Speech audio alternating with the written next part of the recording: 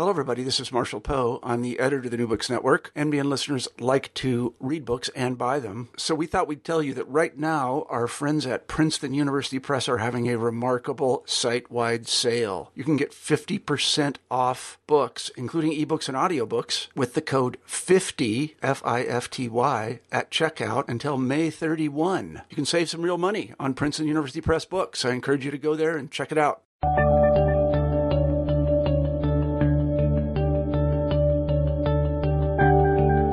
Hello, everybody, and welcome back to New Books in History. I'm Marshall Poe, your host. Each week we pick a history book that we find particularly interesting, and we interview the author of that book. This week we're very happy to have Mark Philip Bradley on the show, and we'll be discussing his book, Vietnam at War. My uncle fought in Vietnam.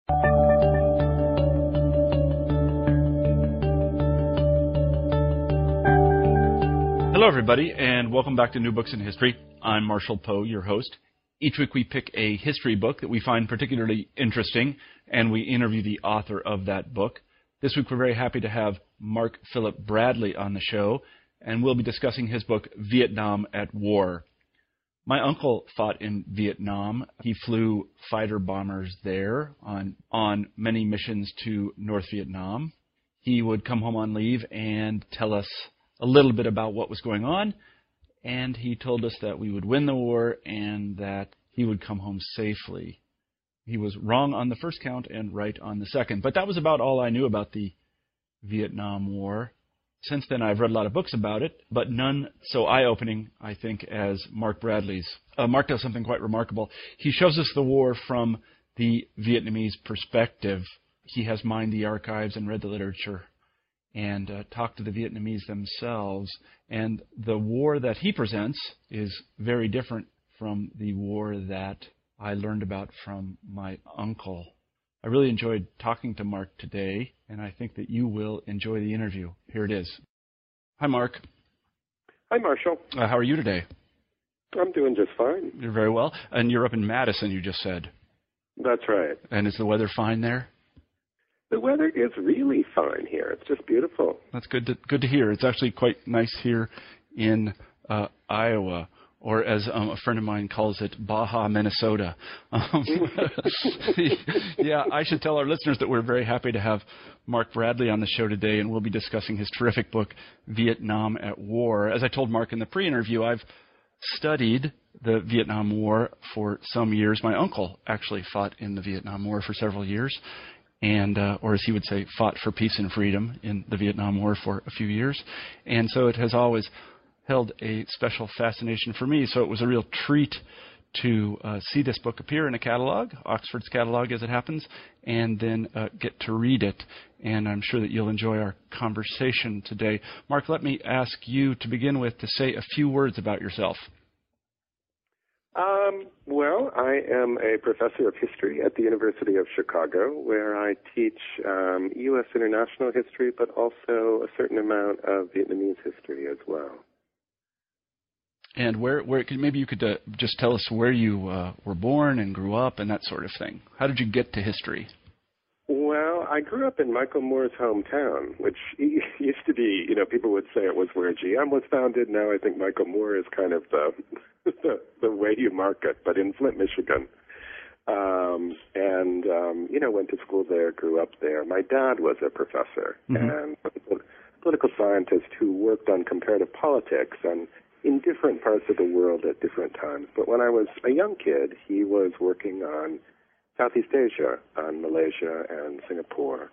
And so we spent a good deal of time as a family in Southeast Asia when I was a kid.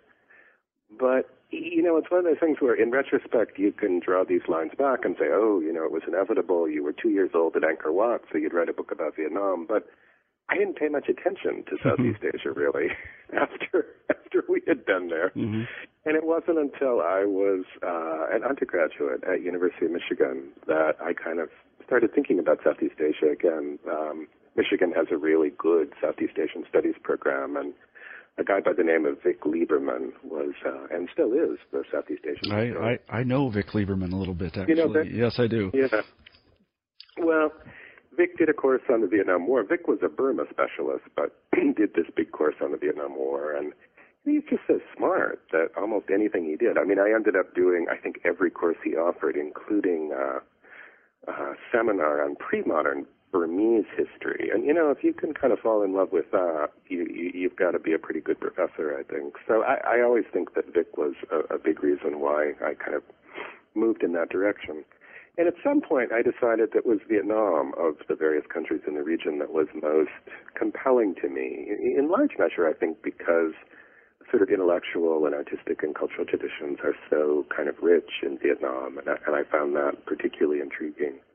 So when I was thinking about going to graduate school, the sort of options were relatively small at that point about where one could go and study with a Vietnam specialist. Basically, it was Cornell and Harvard. Mm-hmm.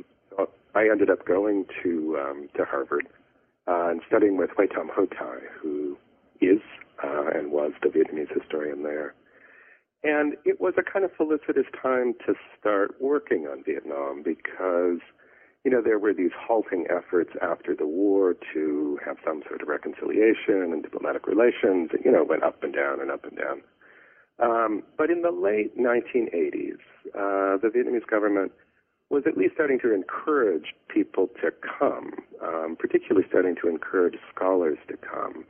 And Harvard was one of the places that was on their map in terms of, trying to find people who might be interested in coming. So there was a delegation that came through the second year I was in graduate school, and I had lunch with them, and the guy who was the head of the delegation was sitting next to me and said, "So would you, like to go to Vietnam for the summer?" And I said, "Well, sure." Mm-hmm. And again, at the time, it wasn't really very easy to go at all.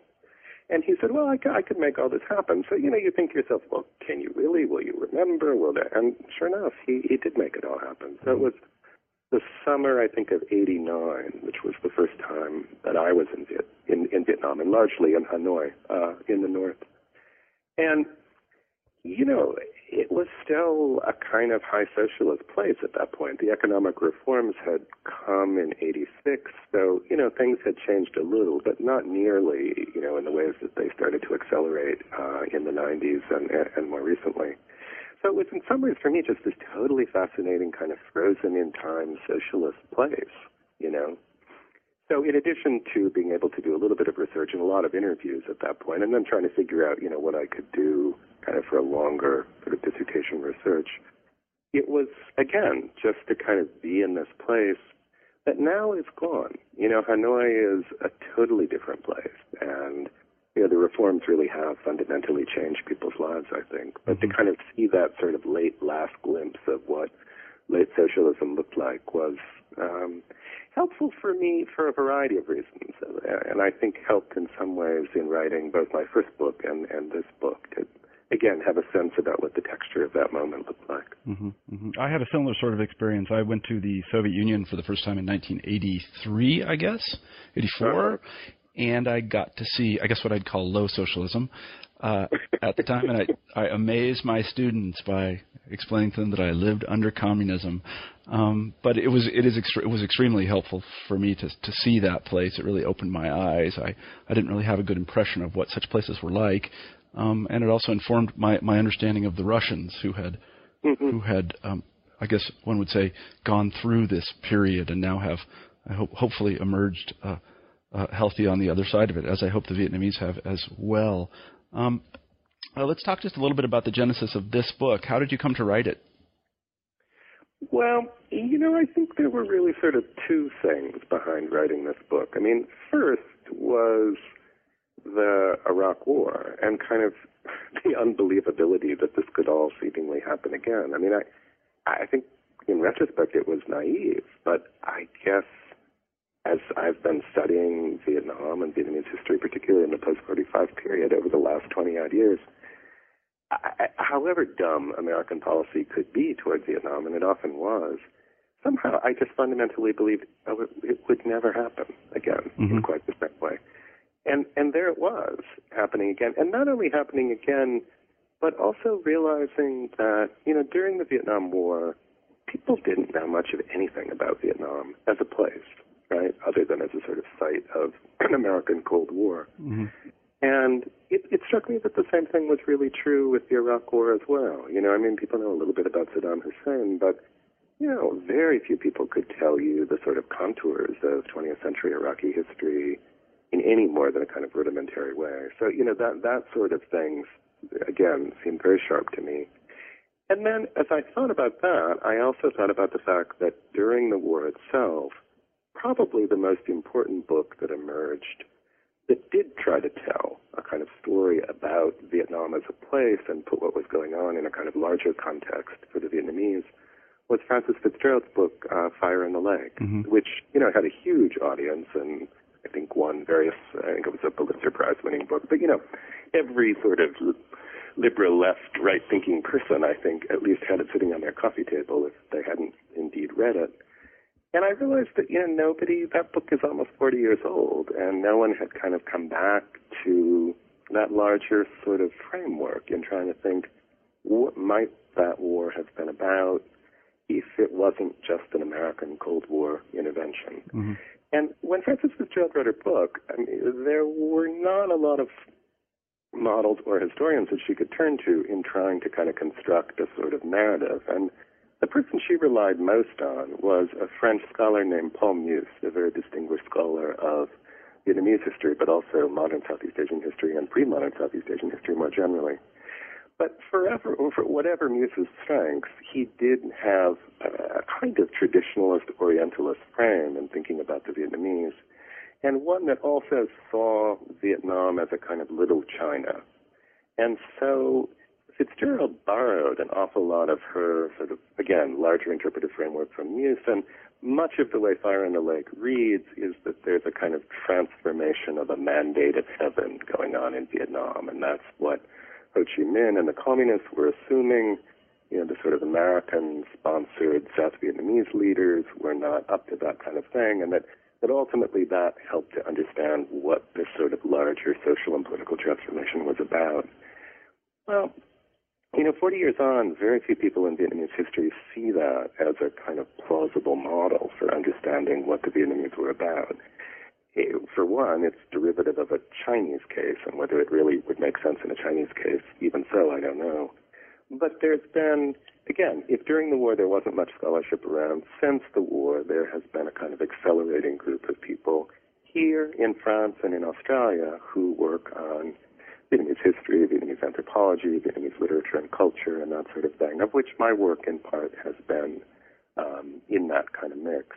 Mm-hmm. So it seemed like an opportunity to think about where all that work went. I mean, a whole series of, relatively narrowly focused monographs, but when you thought about them collectively, how could they help us think perhaps in somewhat different ways, but trying to think more capaciously about, again, where the war fit into a kind of larger sweep of the last 100 years of Vietnamese history. Mm-hmm. Yes, I wanted to ask you about the historiography. When I first encountered it, there were this was shortly after the Vietnam War ended for the United States, I guess I should say. There was a kind of attempt to understand and understand the war, but also to in certain ways justify it. There was a kind of revisionism, and there were many books that came out, and I read some of them that said various things about how things might have gone better. Did that historiography influence you at all? It's still widely read. Yeah, I mean, it seems to me that from a more sort of political standpoint, in terms of, the way the writings have gone about Vietnam, there was, on the left, a great opposition to American policy. But in terms of thinking about the war itself, the left tended to, romanticize the National Liberation Front, kind of romanticize the Vietnamese communists in trying to make a series of claims and critiques about what the Americans were doing. So in some ways what they had to say about Vietnamese realities on the ground were not all that reliable. And again, as I think people have been doing, work farther removed in time, that kind of romanticization falls apart quite quickly. Mm-hmm. But on the other side, the same problems occur. And for me, those problems are kind of more troubling in certain ways because I think they've also come to influence more recent policy as well. But, it's this notion of one, Vietnam was a necessary war, and the other part of it is that it was also a winnable war. Right? Mm-hmm. So, I mean, those tend to be the two components of this revisionist idea. That would be Michael Lynn on the one hand, and I guess his name is Mark Moyer on the other, if I recall the book correctly. That's right. Those would be two of the most recent sort of iterations of that kind of position. Again, it's a position that largely, is put forward by people who don't have much engagement in Vietnamese history at all, often don't read or speak Vietnamese, and so couldn't be using Vietnamese sources at all. So it tends to have a kind of circularity in terms of the argument, but it is very reliant on the American side. So they have to make a certain amount of assumptions, particularly on the we could have won side of it. But without really understanding what's going on in Vietnam at the time, those assumptions seem quite dubious to me. Therefore, whatever tactics, their argument is, the press sort of sold presidents out, the Liberal Congress, had hands tied behind their backs, presidents watched, generals too carefully, and that somehow if all those things had been different, well, it might have all gone differently. But again, there's certain kind of Vietnamese realities on the ground that whatever was going on in the American side seem to me to suggest that those arguments are questionable in one form or another. And again, no engagement on the whole by most of those writers directly in Vietnamese language materials to be able to, sort of test some of those hypotheses. Let's talk a little bit about the sources themselves in addition to the, I guess what I'd say is the Vietnamese historiography. How have the Vietnamese themselves written the history of the war? Are there valuable treatments that meet, I guess I would say, our professional standards in Vietnamese by the Vietnamese? Well, that's a really complicated. I don't want to get you in any trouble here. No. It's not trouble particularly. It's a funny situation in Vietnam right now because whatever these market economic reforms have brought in certain sectors of society, places that are, still controlled by the state remain very much controlled by the state. And certainly the system of higher education is, despite a kind of proliferation of various private universities. But, historians are quite constrained and continue to be quite constrained about the ways in which they write about a variety of things. And the closer to the present they get, the more constrained they are. So I remember, this was maybe 5 or 6 years ago, in Hanoi, talking to some younger historians. And they were telling me that you don't have all that much choice about the period of time you end up working on. It gets sort of divvied out to you in one way or another. And they were saying, the absolute kiss of death was to be assigned to the post-45 period because everybody knew you couldn't really write in any kind of original, sustained way, that there were real constrictures on the kind of story you would tell, which basically would need to reflect this kind of public master narrative that the state has given about the war for a long time. So everybody was hoping against hope that they would end up as kind of medieval or pre-modern Vietnamese historians because there the state wasn't as concerned about what was going on. And the conversation really does map onto the historiography. The most interesting Vietnamese history that's written in Vietnam by Vietnamese scholars is about the pre-modern period. To some extent, the colonial period, but particularly the early pre-modern period. And the post-45 period, it's still, there are always some exceptions, but it still takes on, again, this very kind of official cast. So if you're looking for Vietnamese who are writing in interesting ways about the wartime period or the early post-war period, it's in fiction and it's in film that one sees it most. There was a kind of liberalization post-86 in the arts, and it was a kind of short moment. It got clamped down on at a certain point.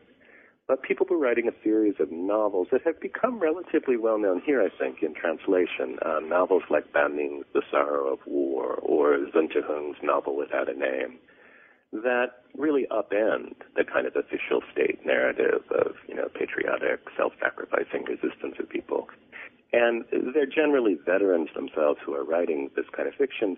And it's closer in sensibility to, Tim O'Brien's kind of stuff about the American side of the war than, again, this sort of state narrative. There's some really fascinating films that emerge in this period of time, but they, alas, have never really made it to the West and, aren't easily available with subtitles and that kind of thing. So I think it's the fiction that, for listeners at least, would be the more accessible way to see that. So again, that kind of opening up has happened, but in the more strictly historical profession, always, as I say, with some exceptions, there isn't that much that's being written in an interesting way about the war, and it gets reflected too, I think, in courses. I mean, almost all students at the secondary level do a course that deals with the war, and anecdotally, at least, most students find it just dreadfully boring because, again, it's presented in a very kind of unidimensional sort of way. And this is a moment when more than 60% of the Vietnamese population is under 21 years old. Mm-hmm. So, the majority of people didn't live through any of this at all and don't seem to be particularly inspired to know more about it, at least from what they're learning about it in the classroom. Mm-hmm. Yeah, the parallels with Soviet historiography are remarkably close. I could repeat everything you just said and replace Vietnam with the Soviet Union and Russia. Yeah, no, that's absolutely right. The most interesting work done by Soviet historians was always pre-1917. They also, I think, thought that, actually studying post-1917 was a trajectory on a certain kind of career. It wasn't one that, I guess I would say, free-thinking historians generally wanted. I was a medievalist and early modernist myself, so I had most of my colleagues were medievalists and early modernists, and they explained that the textbooks weren't exactly written by historians as far as they dealt with the post-1917 period. And also, I would say, additionally, that modern Russians, young Russians, are not terribly interested in the Soviet Union or World War II or the Cold War. They've sort of moved on beyond that. And I would also add, and I don't know if this is true in the Vietnamese case, but even now that there's been an intense kind of liberalization of the historical profession in the Soviet Union, the historiography that's been produced about the Soviet Union has not been very satisfying. It tends to focus on murderers and the murdered, if you know what I mean. And I guess I would predict a similar sort of thing if that kind of liberalization ever comes to pass in Vietnam. But let's talk a little bit about the sources themselves. So you had access to North Vietnamese and Viet Minh and Viet Cong archives, and what were those archives like? Yes and no is the response to that. And I think part of the problem about Vietnamese historiography is Vietnamese historians operate under many of the same constraints as scholars from the West do as well. So the archival situation in Vietnam, I think from the little I know of the Russian case, that it's much more like the Chinese case than the Russian case. At least in the Russian case, there were moments of openness, even if things, open, close, and there's a kind of vacillation. The willingness to open in Vietnam, depending on the issue, has been a real problem over time and hasn't changed an awful lot over at least the 20 years that I've been, dealing with it. With issues of sort of high diplomacy, or issues at the sort of highest levels of the party, that stuff's just not open. And I don't think it's going to be for a long time, despite, sort of promises that, oh, yes, we're getting to that. But, 20 years is a long time to not really get to it. And, some of the arguments that various people in research institutes in Hanoi do make some sense to me. I mean, it is less perhaps the relationship with the United States that they're concerned about than the relationship with China. And there are, I would guess, are incendiary things within, the Foreign Ministry and Party archives dealing with Sino-Vietnamese relations. And, they're a little country and they worry about that, and I think that's real. So that part of the argument I can accept to a certain extent, I think. But the rest of it is just a general kind of unwillingness to open up that sort of thing at all. So at that level, you can see published compilations of documents similar to what's been produced in China over, again, the last couple of decades. But somebody's choosing those quite carefully, and the chances of them, putting things in a kind of different light than the party would like are not all that great. Now, on other issues, things have gradually opened up quite a good deal. So in the North, for instance, much of the archives from the 50s from the Ministry of Interior are open. And for people who are listening who aren't sort of connected that much to the communist world, the Ministry of Interior isn't like the National Park Service, from the Russian case. Yeah. They're everywhere in one form or another in what's going on in society. And a surprising amount of that stuff has opened up over the last, again, 10 years maybe, which is just fascinating, in terms of not just what people were thinking at the center, but also the kind of reporting that's coming in from provinces and the local level about various contestations in the 1950s about trying to, particularly post-54 in the French world, trying to engineer some sort of socialist transformation in the North. So that kind of stuff is great. In the South, gradually, the regime has been willing to open up archival material from the South Vietnamese state. So one can look at the materials from the Bao Dai government. They can look to some extent at materials from the Diem government, and even into the 1960s as well. And this is not, everything's not open, and, things come and go, but there is a huge density of materials there that I think ultimately are going to allow scholars to really fundamentally rethink, the ways in which the Southern regime worked.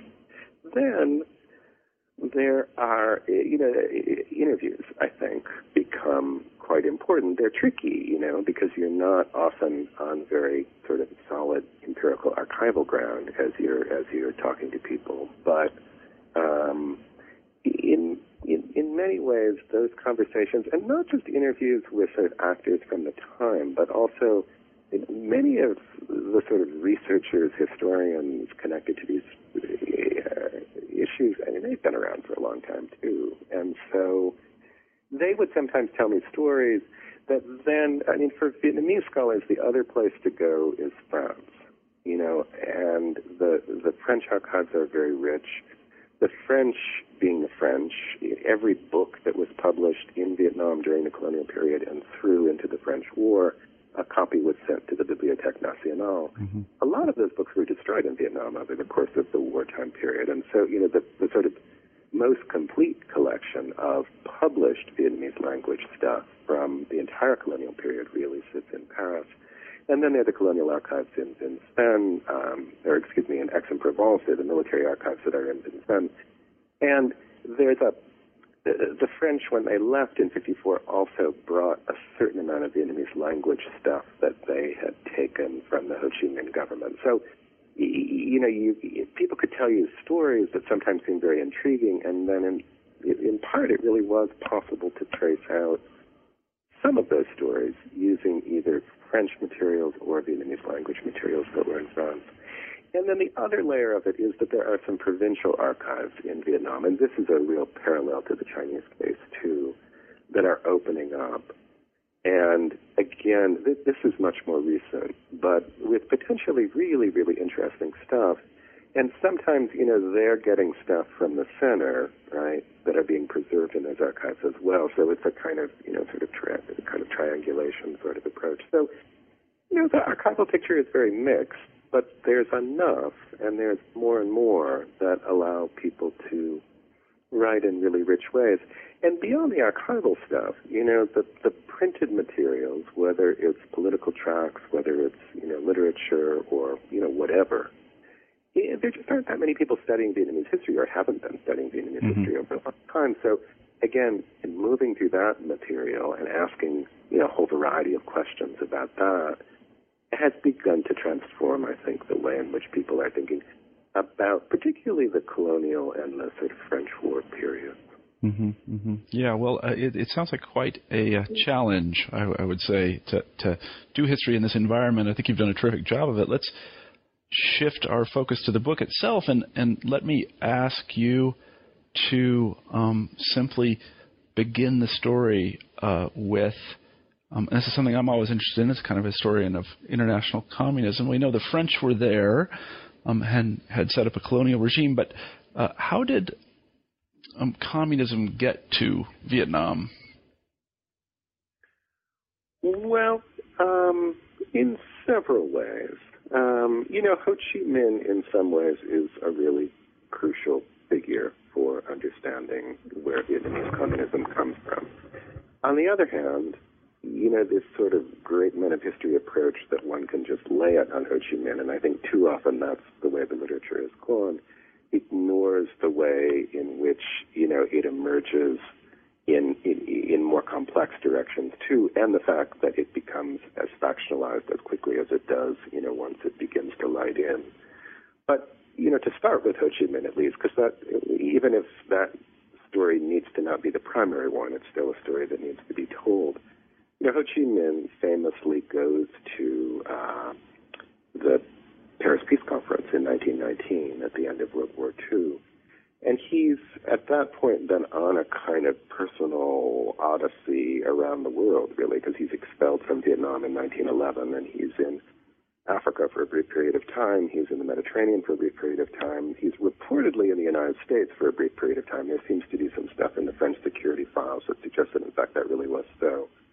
But anyway, he finally finds himself back in Paris in 1919, where there are a group of expatriate anti-colonial Vietnamese, not communists, and sort of senior people within the kind of anti-colonial movement. And they put together this petition that they want to give to Woodrow Wilson at the Peace Conference. And the Vietnamese aren't the only people who are at Paris trying to do the same thing. There's a number of people from the colonized world who are trying to kind of make good on promises of self-determination. But, Wilson doesn't have a lot of time for the Vietnamese or any of these anti-colonial actors who have come, and, essentially Ho's petition and those of others is simply ignored. And he moves quite quickly from that very, kind of moderate reformist set of demands, really, in that petition to becoming a founding member of the French Communist Party in the early 1920s. And that's when he begins to become really enmeshed in ways that very few people in Vietnam other than him are in the kind of international communist movement. So he's in France for a time, he's in the Soviet Union for a time, he's sent to China as a kind of organizer in China. And it's in China, particularly in southern China, where he begins to form what becomes a precursor to the Vietnamese Communist Party. And so at that point, there, in Vietnam itself, the 1920s is really a kind of radicalization of the anti-communist movement, the anti-colonial movement. There's a kind of passing of the generations in the mid-1920s from, again, a really older, almost kind of neo-Confucian anti-colonialist to, again, young radicals, and really young, high school students and university students in age. And they're talking about all kinds of ways of seeing the world, and some of them are influenced by what they learn about communism, again, largely through Chinese sources. But, socialism, sort of radical republics, people are talking about all kinds of things. Ho brings a small group of these kind of young student radicals into southern China, and they form this youth movement that, again, is that essentially is introducing a kind of Marxist-Leninist organizational and ideological way of thinking about the kind of predicament of colonialism. And those people that Ho Chi Minh brings with him into southern China become really the nucleus of the Vietnamese Communist Party, at least in the post-45 period. So Von Nguyen Giap, who's the famous general who defeats the French at the Battle of Dien Bien Phu in 1954, he's one of them. Phan Van Dong, who will be the prime minister of the North, is one of these figures. Trung Chin, who becomes the kind of cultural czar in the North after 1945, is another of these. But Trung Chin is an interesting figure, again, to give people a sense of the sort of Chinese dimensions of this. These are all often revolutionary pseudonyms that people take. Trung Chin is his given name. Trung Chin literally translates as the Long March. So, clearly here somebody quite influenced by a set of developments in China, right, more than in Europe or the Soviet Union. So that youth organization is what eventually, by the end of the 1920s, becomes transformed into a kind of Vietnamese Communist Party and then an Indo-Chinese Communist Party. But that story isn't to suggest that there aren't a number of actors in Vietnam itself who are turning to radicalism in a variety of forms, and in some cases to communism and socialism, particularly down south. These people, the circuit is really from southern Vietnam to France. They're sent there by parents for their education. I mean, there's a variety of reasons why people end up there. But it's often, the irony about most of the Vietnamese communists is they come from quite elite families, and that's certainly true of many of the Southerners, at least in this early period of time. So, there is a kind of transnational circulation of young Vietnamese into France, coming back with a variety of radical ideas. And so in the 30s, which turns out to be a kind of nadir in some ways for the communist movement, there are all these kind of, struggles between kind of rival factions and parties, and, the sort of Trotsky-Stalinist debates that are playing out in Europe are also playing out in Vietnam in particular ways. And the whole thing, partially because of these sorts of fighting, and partially because there's just really, really harsh French repression against the communists in the early 1930s, that things really don't go well for a while. And then the Popular Front comes in the late 1930s, and that tends to kind of reinvigorate in some way the communist movement in Vietnam, and gives them at least some kind of position of strength as they're moving into the World War II period. Although if anybody had to predict in 1939 that in 1945, Ho Chi Minh would be forming what would be largely a communist government, nobody would have predicted that.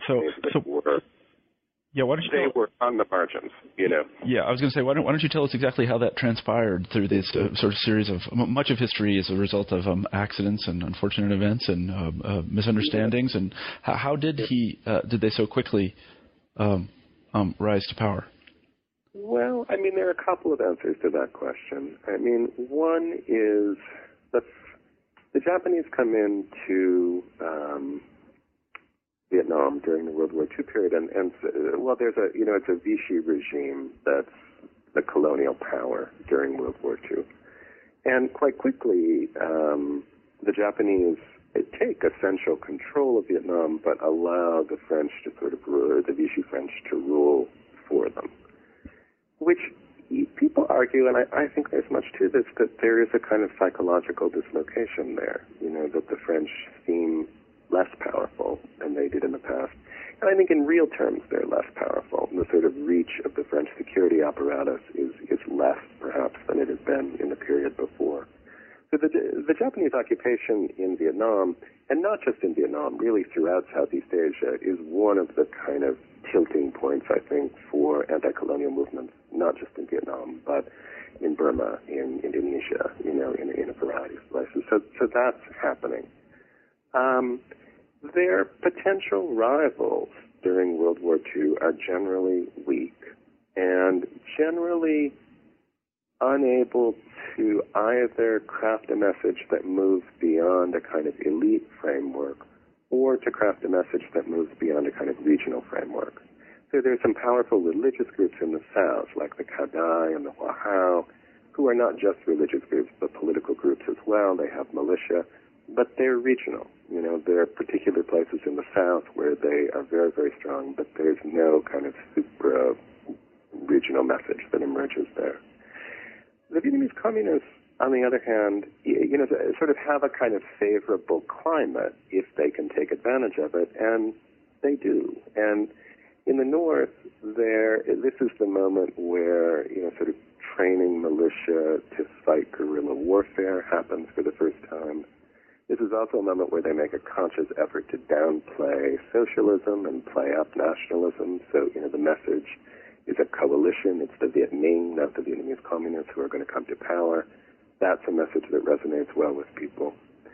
And they start with, a kind of Maoist model that they're consciously drawing on of building revolutionary base areas in the very far north of northern Vietnam, working at first really with largely non-ethnic Vietnamese minority groups who are living there, establishing those base areas and then slowly moving down into the Red River Delta.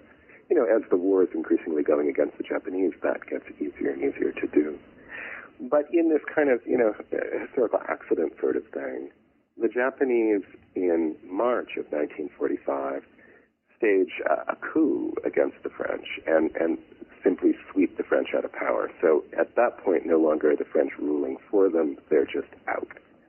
So there's a huge power vacuum in Vietnam as a result of that. And the Japanese try to put in a kind of little puppet government, of Vietnamese that doesn't go anywhere at all. And it's really in that vacuum of power between that coup in March and then late August, which is the moment of what's called the August Revolution, that the Vietnamese communists are able to take advantage of the kinds of building that they've been doing during the wartime and really turn that into, again, in a pretty short period of time, a very, very strong popular movement. So, that famous day on the 2nd of September 1945, suddenly there's Ho Chi Minh in this central square in Hanoi in front of, 500,000 people proclaiming Vietnam free of French colonial rule. That was pretty unlikely in 1939. Mm-hmm. It was even maybe unlikely in January of 1945. But there's something about that moment after March of 45, not just the historical moment itself, but the ways in which they're able to capitalize on what that enables that really are what brings him into Hanoi in that kind of way. What did he expect would happen after he declared an independent Vietnam, and what did happen? Well, that's an interesting question. I mean, a lot of stuff about Ho, is in the realm of myth. And, I mean, if there's anything that you can't see, sort of detailed archival material about, it's about him, and his policies.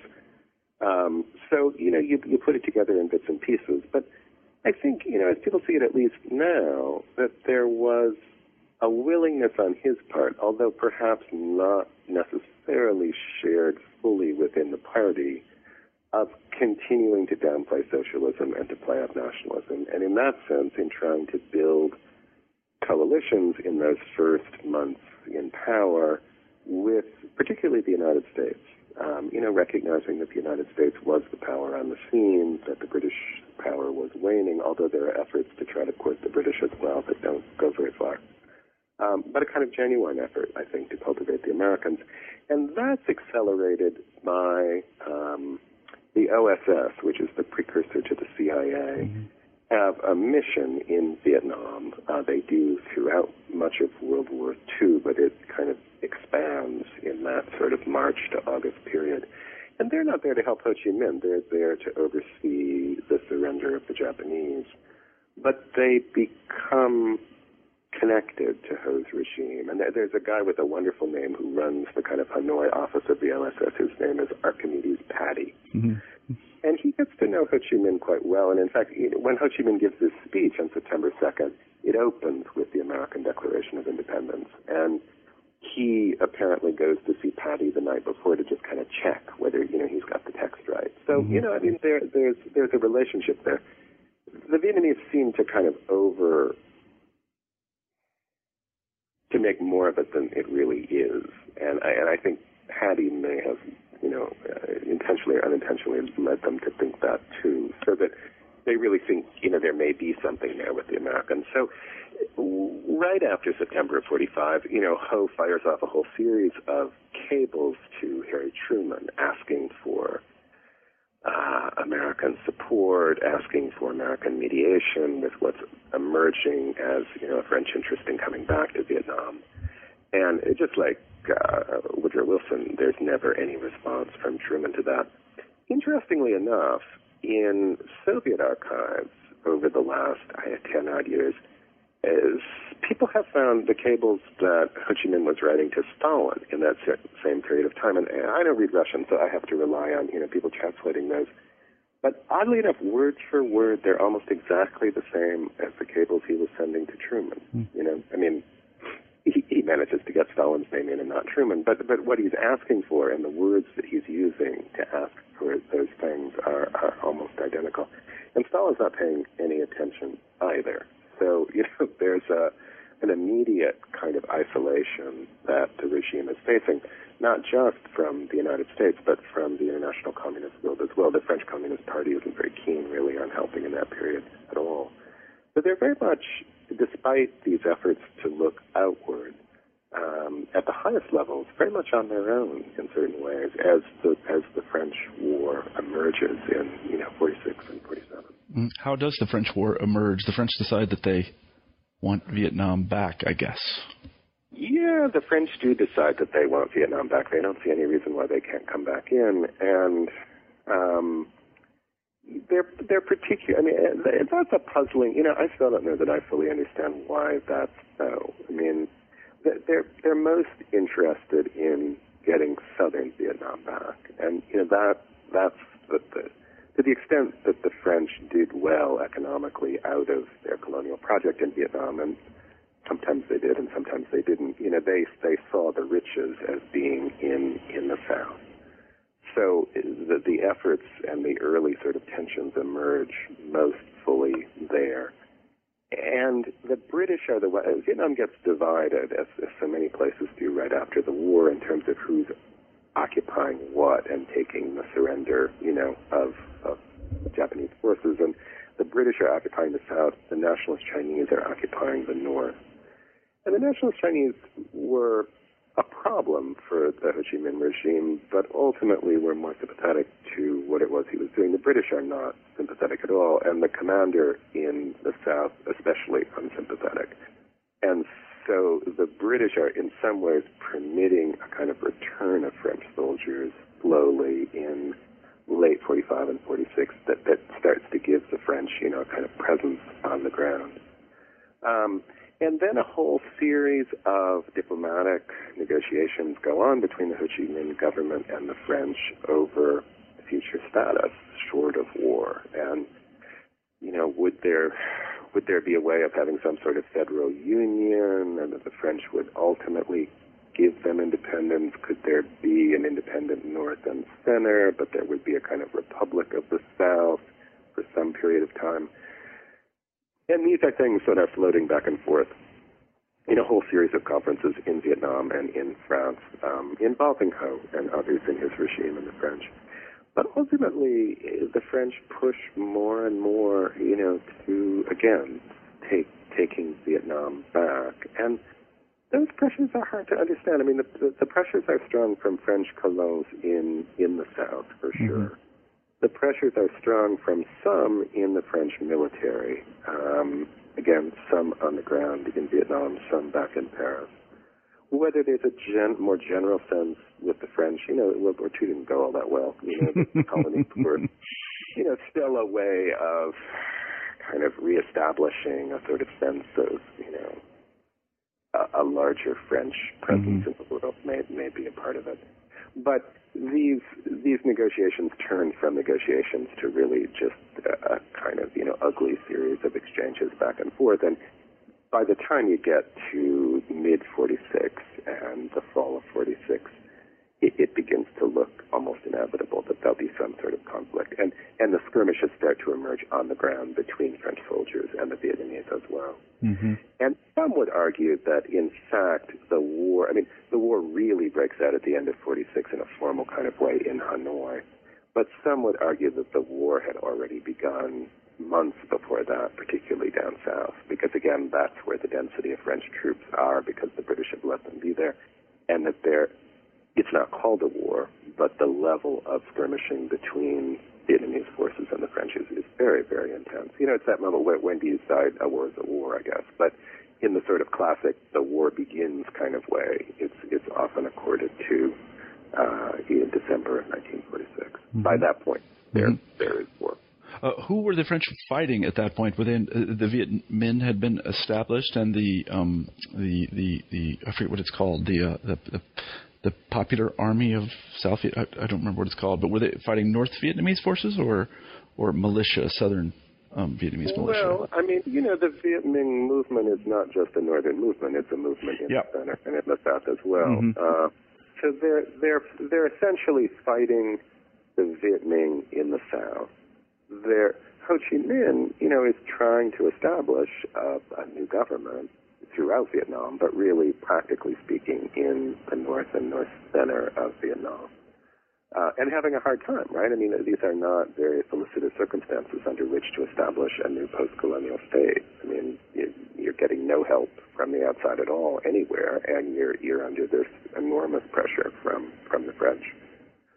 But they're fighting the Viet Minh largely. Mm-hmm. Now, again, the South is always more fractious. So, these religious groupings that have militia, like the Khai Dai and Hoa Hao, they're sometimes allies of the French, but sometimes allies of the Viet Minh. They're sometimes sort of independent actors. So there's a level of chaos that's also going on in the South that's a little bit different than the North. Mm-hmm. Take us through the French War really quickly. Okay. Well, I think the hardest thing initially is the isolation. That once a formal war has broken out, the Vietnamese don't have initially any allies. They try to continue to cultivate a relationship with the United States, and they do this largely through diplomatic representatives in Bangkok and Rangoon. And they're also trying to cultivate a relationship with Moscow as well. But not all that much comes of it. So the initial years of the war, they're on their own in sort of figuring out where they're going to get arms, how they're going to make arms, how they're going to be fighting. And the French initially are pretty successful at taking major cities. So initially things go quite badly. But then as things move out into the countryside, the French start to have more trouble. So that even by the sort of late 40s, a couple years into the war, it isn't a stalemate, and certainly it isn't moving in the Vietnamese's direction. But it's kind of amazing that they're able to hold their own as long as they are, given how little support they're getting. Then the fall of China really starts to kind of change the calculus, so that now there's an entirely friendly regime that shares a contiguous border with the North, and the Vietnamese and the Chinese quite quickly form an informal set of relations, and that gets codified in early 1950, and the Russians and the Chinese both, for the first time, formally extend diplomatic recognition to Ho's government. The Russians reluctantly, apparently, pushed into it by the Chinese, but the Chinese are very, very keen. And that's what really turns a colonial war into the Cold War, because it's at that point that the Americans, who have kind of dithered about what to do with the whole thing, much more wholeheartedly, although always skeptically about French intentions and French abilities, come to support essentially 80% of the cost of the French war by its end in 1954. But the Vietnamese are relying increasingly on Chinese advisors and Chinese military assistance of one sort or another in their own war effort. Now, there's always a huge disparity between what the Americans are giving the French and what the Chinese are giving to the Vietnamese, a big disparity. But nonetheless, this colonial war has now become, a part of a larger Cold War conflict. And the sort of turning of the tide in some ways comes maybe in 52 or 53. There's a kind of gradual war weariness, I think, on the French side that's underlying some of that. The Vietnamese, increasingly are sharper in terms of tactics and strategy. And this decision gets made to, in a sense, use this Battle of Dien Bien Phu as a kind of potential turning point in the war. And the French think initially that it could be a new turning point to shift the momentum on their side. It's kind of a large miscalculation. They lose very dramatically, and so dramatically that really is what brings the war to a close. That battle opened just so as peace talks are starting to open in Geneva between the Vietnamese and the French. So, there's been a movement to trying to think about a diplomatic solution. With their defeat at the Ende Ben Fur, it certainly accelerates some kind of diplomatic solution, which again, essentially is for the French to entirely bow out. But it also provides, the Geneva settlement provides the window in some ways for the Americans too, who are keen in some ways to have the French out of the picture, but not at all keen to have Ho Chi Minh ruling Vietnam, who they now see entirely through a kind of anti-communist lens. Mm-hmm. And so the way the Geneva Accords are structured, there is to be a period of time that goes by, and then elections that will unify the country, on one side or the other. So the Americans immediately begin to pour a huge amount of money into southern Vietnam, because there's a division that's also made, geographical division at Geneva between the north and the south. The Ho Chi Minh regime has the north, and some much more inchoate group has the south, but an inchoate, at least from the American perspective, non-communist group. And Ngo Dinh Diem emerges as the kind of leader in the south, for complicated reasons that we can leave to the side, I guess. And the Americans just pour money into the Diem government in the hopes of trying to make it viable against Ho Chi Minh.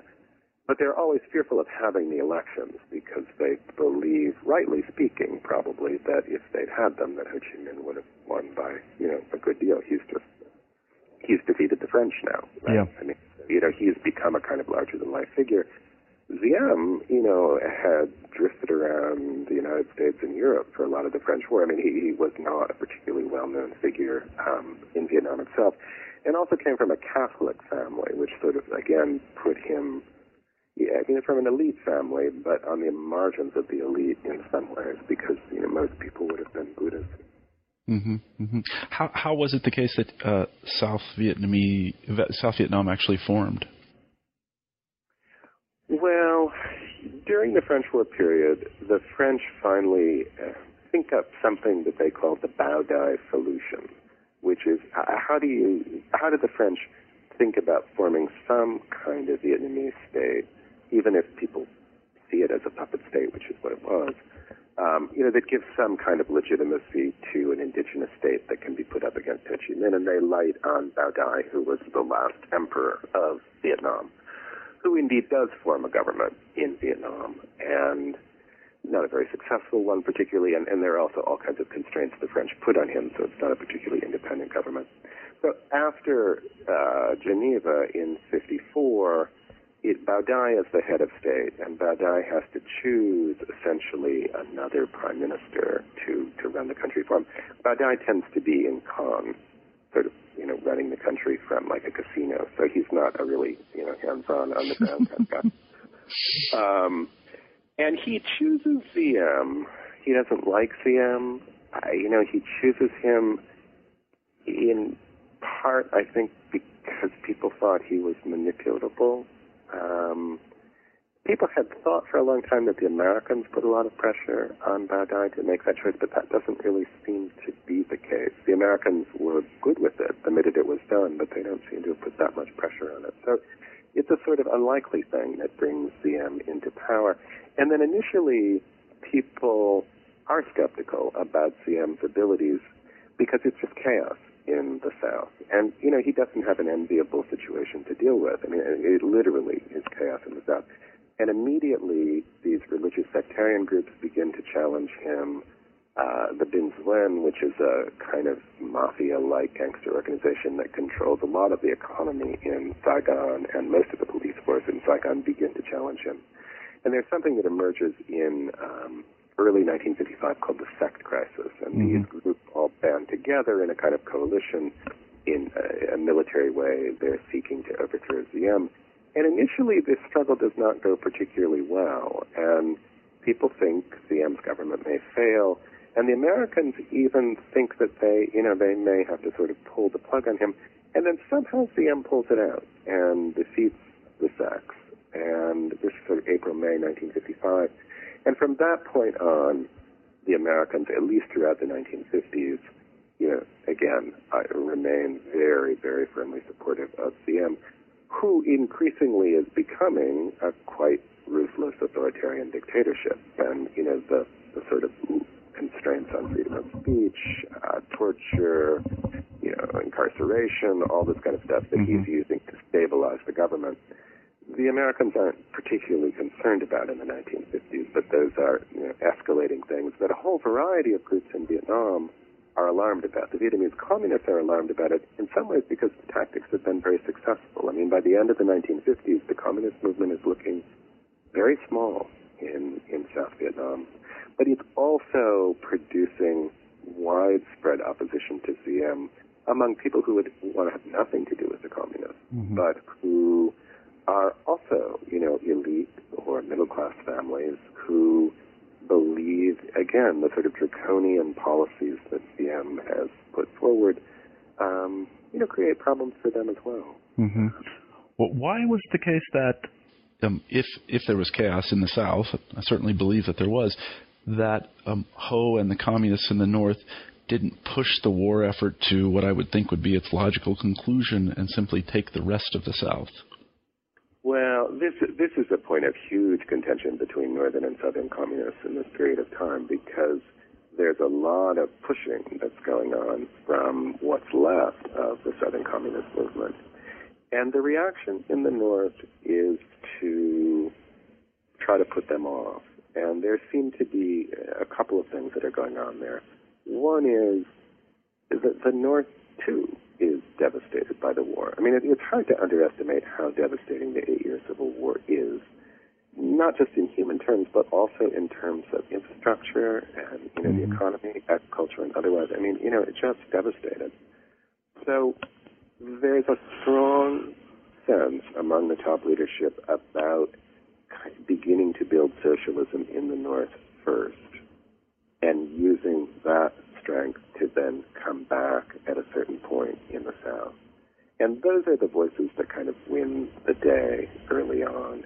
There also is some pressure coming from the Chinese in this period of time, to do that there is, again, a kind of sense about not disturbing sort of larger kind of geopolitical Cold War arrangements at that period of time. I don't know that one would argue that the Chinese made them do it, but what the Chinese are suggesting that they do also seems to fit with their own sensibility about what needs to be done. And in the North, again, this is the moment of sort of trying to launch a kind of high socialism in the North, and it's when, the communes and co-ops are, put into effect for the first time in terms of agriculture. These huge campaigns against superstitious practices, which essentially are to push, traditional Vietnamese religious forms out and to move a kind of socialist tradition in. So, I mean, there's this enormous political, social, economic, and cultural engineering that's going on in the South in this period. I'm sorry. Let me ask this question. How just to move forward a little bit, how was from the North Vietnamese perspective, how did they see in the, let's say, the late 50s, early 60s, the United States, and then once the United States decided to intervene in a kind of forceful way, how did they react? Did they expect this sort of thing, or did they feel it was unfortunate, or did they feel the Americans were being drawn in somehow? Well, they very quickly labeled the Diem regime the Mỹ Diem regime. Mỹ means American in Vietnamese. So, that sort of turn against what it is the Americans are doing comes pretty early. I mean, it's the Mỹ Diem dictatorship, essentially, is sort of the term that's always used for that. So, I mean, I think the transformation in attitudes about the United States are really happening in the late 40s and into the early 50s. That's when, again, given what the Chinese choose to do and what the United States chooses to do in the French War, it does put them quite firmly, on one side of those blocks. So those efforts to try to create a kind of middle ground pretty much have disintegrated by that point. So by the time you get to the American War itself, I mean, it would be seen as unfortunate in the sense that they would have liked to have put off or forestalled the introduction of American ground troops for a long time. So, unfortunate in that way because they didn't want to take that on. Mm-hmm. But surprising that the American engagement would grow, no. Mm-hmm. Mm-hmm. I see. So, take us through the Vietnamese response, I guess I would say, to the post-Tonkin Gulf resolution American escalation of the war. Did this frighten them at any point? Did they think that this was going to question their existence, or did they believe that Chinese were going to back them in any case? There's an amazingly high level of confidence, that is publicly expressed. And it's hard, again, given what we're able to see, to know what sort of uncertainties or fears people had underneath. But as you talk to people from that period of time, and again, they too have an investment still in presenting it in a certain kind of way.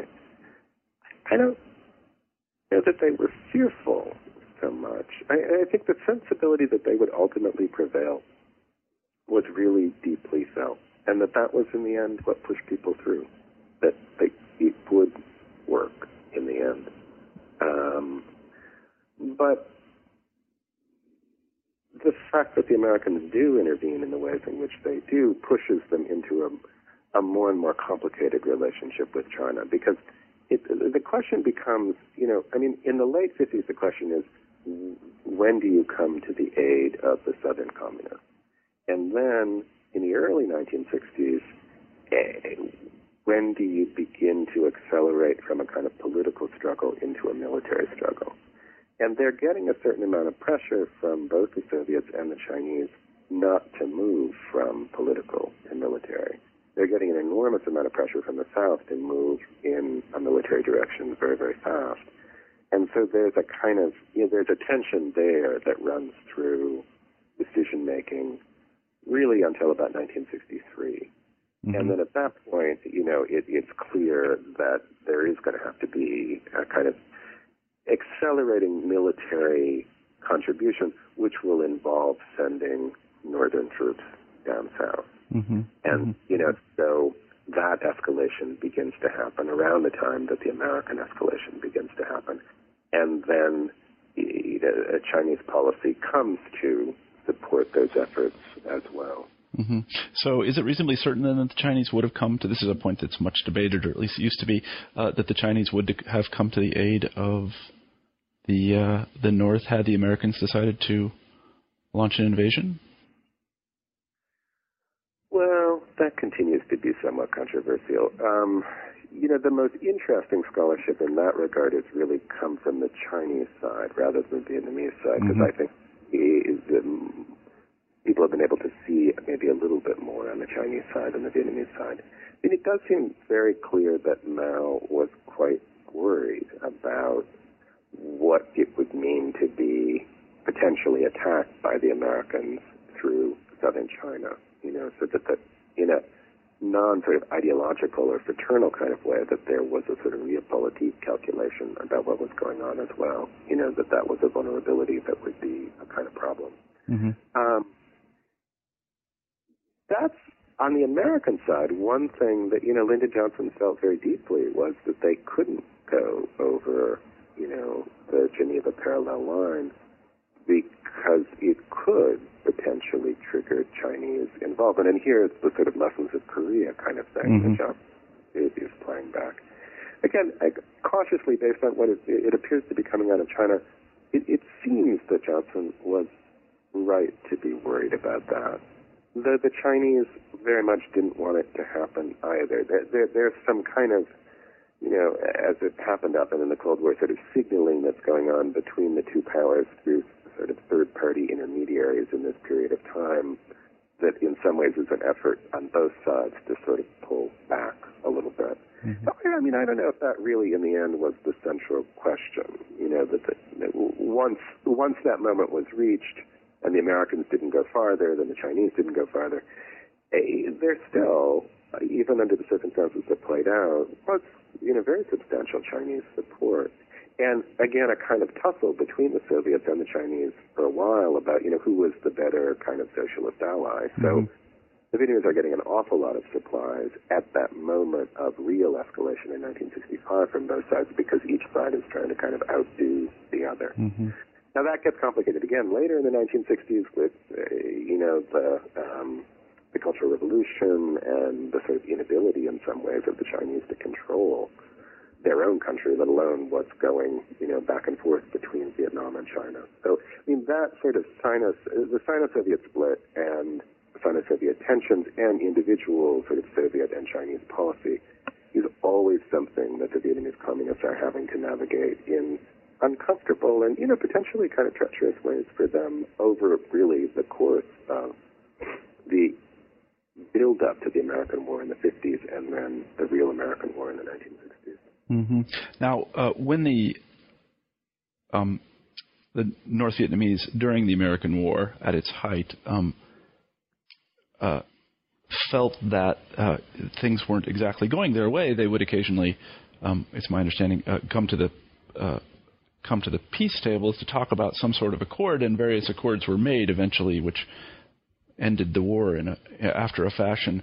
Were those genuine attempts to create a more stable situation, or were they simply a holding action on the part of the North Vietnamese? Were they a tactic in a longer war, or was there any moment at which the North Vietnamese said, I know this is difficult to answer, but the North Vietnamese said, we could probably just live with things as they are because this has been really rough?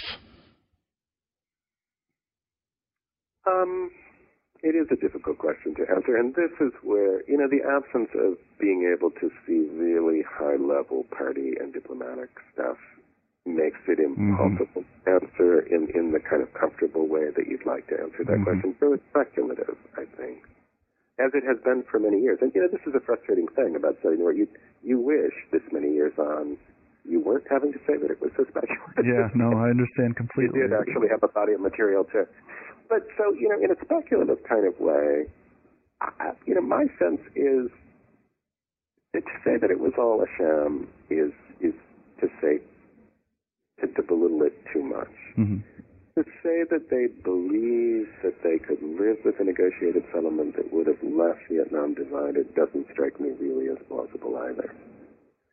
And I think the other thing that you'd have to kind of throw into that mix is whatever their perceptions are, there's also the fundamental and continuing instability of the South. So whatever the Americans are doing, successful or not, and ultimately, not so successfully, the South Vietnamese state gets more fragile and more fractured as the war continues. So from that standpoint, if you're looking at it more from a kind of local standpoint than from a kind of geopolitical standpoint, the belief that in the end they would prevail would not just be kind of, ideological hopefulness. I mean, there'd be a lot of real evidence on the ground that South Vietnam was not sustainable. Mm-hmm. Well, I hope you find these documents, and then we can have you back on the show, and you can give us the definitive answer. Let me ask you about one final thing. We've taken up a huge amount of your time. We've really gone a little bit over, and I'm sorry about that, but I could talk about this for the next 2 hours, and I'm sure you could as well. I interviewed a fellow named, a historian named, I believe his name is James Wilbank, and he wrote a book called Abandoning Vietnam, and he was actually a military advisor during the Vietnamization campaign, and I found an interesting and sort of heartening, in a way, parallel between what you said about Vietnamization, that period between, I guess it's roughly 1970 and 70-something, and what he said as somebody who was on the ground and as a historian. And he said that actually Vietnamization brought a renewed strength to the South Vietnamese polity and army, and that there might have been, a chance for it to at least have survived longer than it did, if not to our day. What would you say about that? I know you talk about it a little bit in the book. Well, I'm skeptical, I guess. And, these are all what ifs, so who knows. Yeah. But, this is also the kind of crucial argument that's been made about the surge, and it's been made about the turn to counterinsurgency tactics with the Obama administration in Afghanistan. And I think, the lesson of Vietnam that's being drawn is that, well, if we kept it going, that would have worked. Therefore, by doing it here, it's going to work as well. Mm-hmm. And that is a hypothesis, I guess, about what might have happened in Vietnam, but there's certainly no real lesson there, right? We don't know if it had been different, whether it had. And there's lots of reasons to be somewhat skeptical about that, and I think skeptical because you sort of have to stand back and think in a larger sense about what you're positing by making those arguments. I mean, what you're positing is that you, as the more powerful state, ultimately have the ability to control the political and social dynamics of another state, right? And maybe you're doing that in partnership with the state, but that ultimately it's your policy of Vietnamization or Iraqization or whatever it is, that you can impose that on another political community. And I think the sort of larger lesson about that, if one looks around at a whole variety of cases, not just American cases, but British cases or French cases, or, is that really isn't so. That in fact, the less powerful community or state often has quite a bit of power in those relationships to determine how they will go. And it's true that there is more stability for the Southern regime in the early 1970s. It's true that the Tet Offensive in 1968 is really a defeat for the Vietnamese communists. So, despite the psychological sort of impact that it has in the United States, what was going on the ground really was quite different than the way people were perceiving it on the screen. So, those things are all true.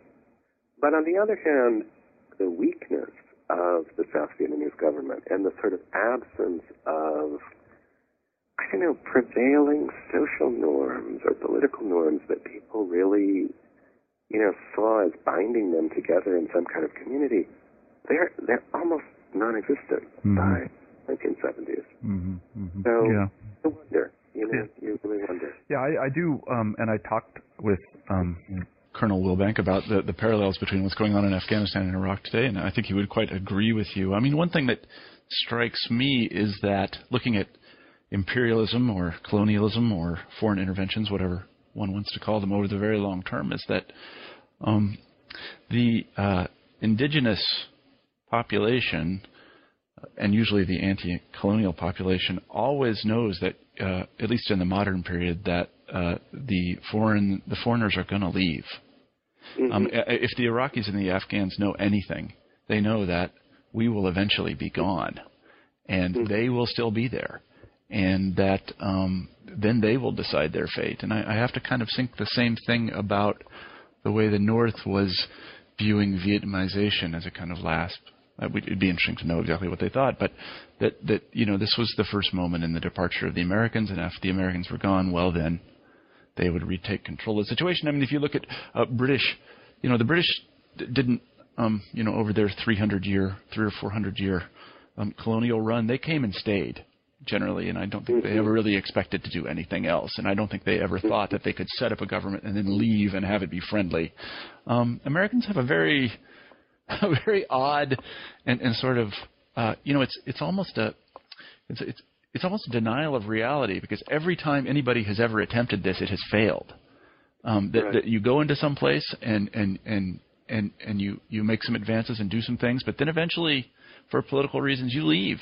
And once you're not there anymore, the situation has its own momentum. Cases of actual state building through foreign military intervention are few. I don't know if there are any. It's Germany. It's post-war Germany and post-war Japan, right, that people point to. But that for a million reasons, there's parallels. They're not good.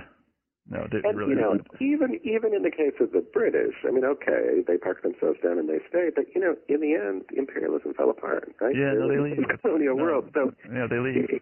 Even if you stick, I don't know that.